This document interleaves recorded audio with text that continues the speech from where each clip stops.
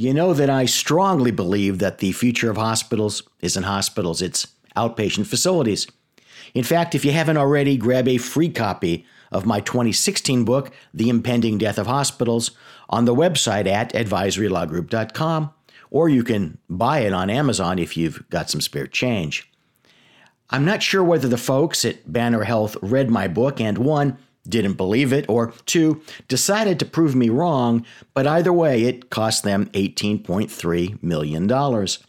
That's the story revealed by the settlement of a whistleblower case brought against Banner by Cecilia Guardiola.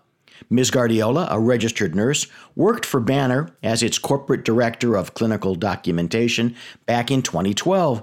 She lasted 3 months before resigning over what she found to be improper charges to Medicare, billing short stay, outpatient services that should have been performed on an outpatient basis as if they were more expensive inpatient services.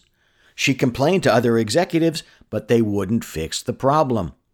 Don't worry about Ms. Guardiola because she found a pretty good gig as a whistleblower.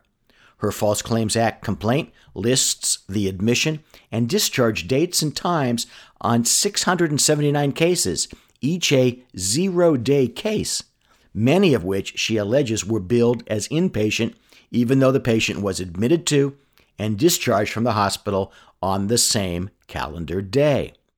Her case just settled, with Banner paying $18.3 million to the government, but not admitting liability. Ms. Guardiola will receive around $3.3 million.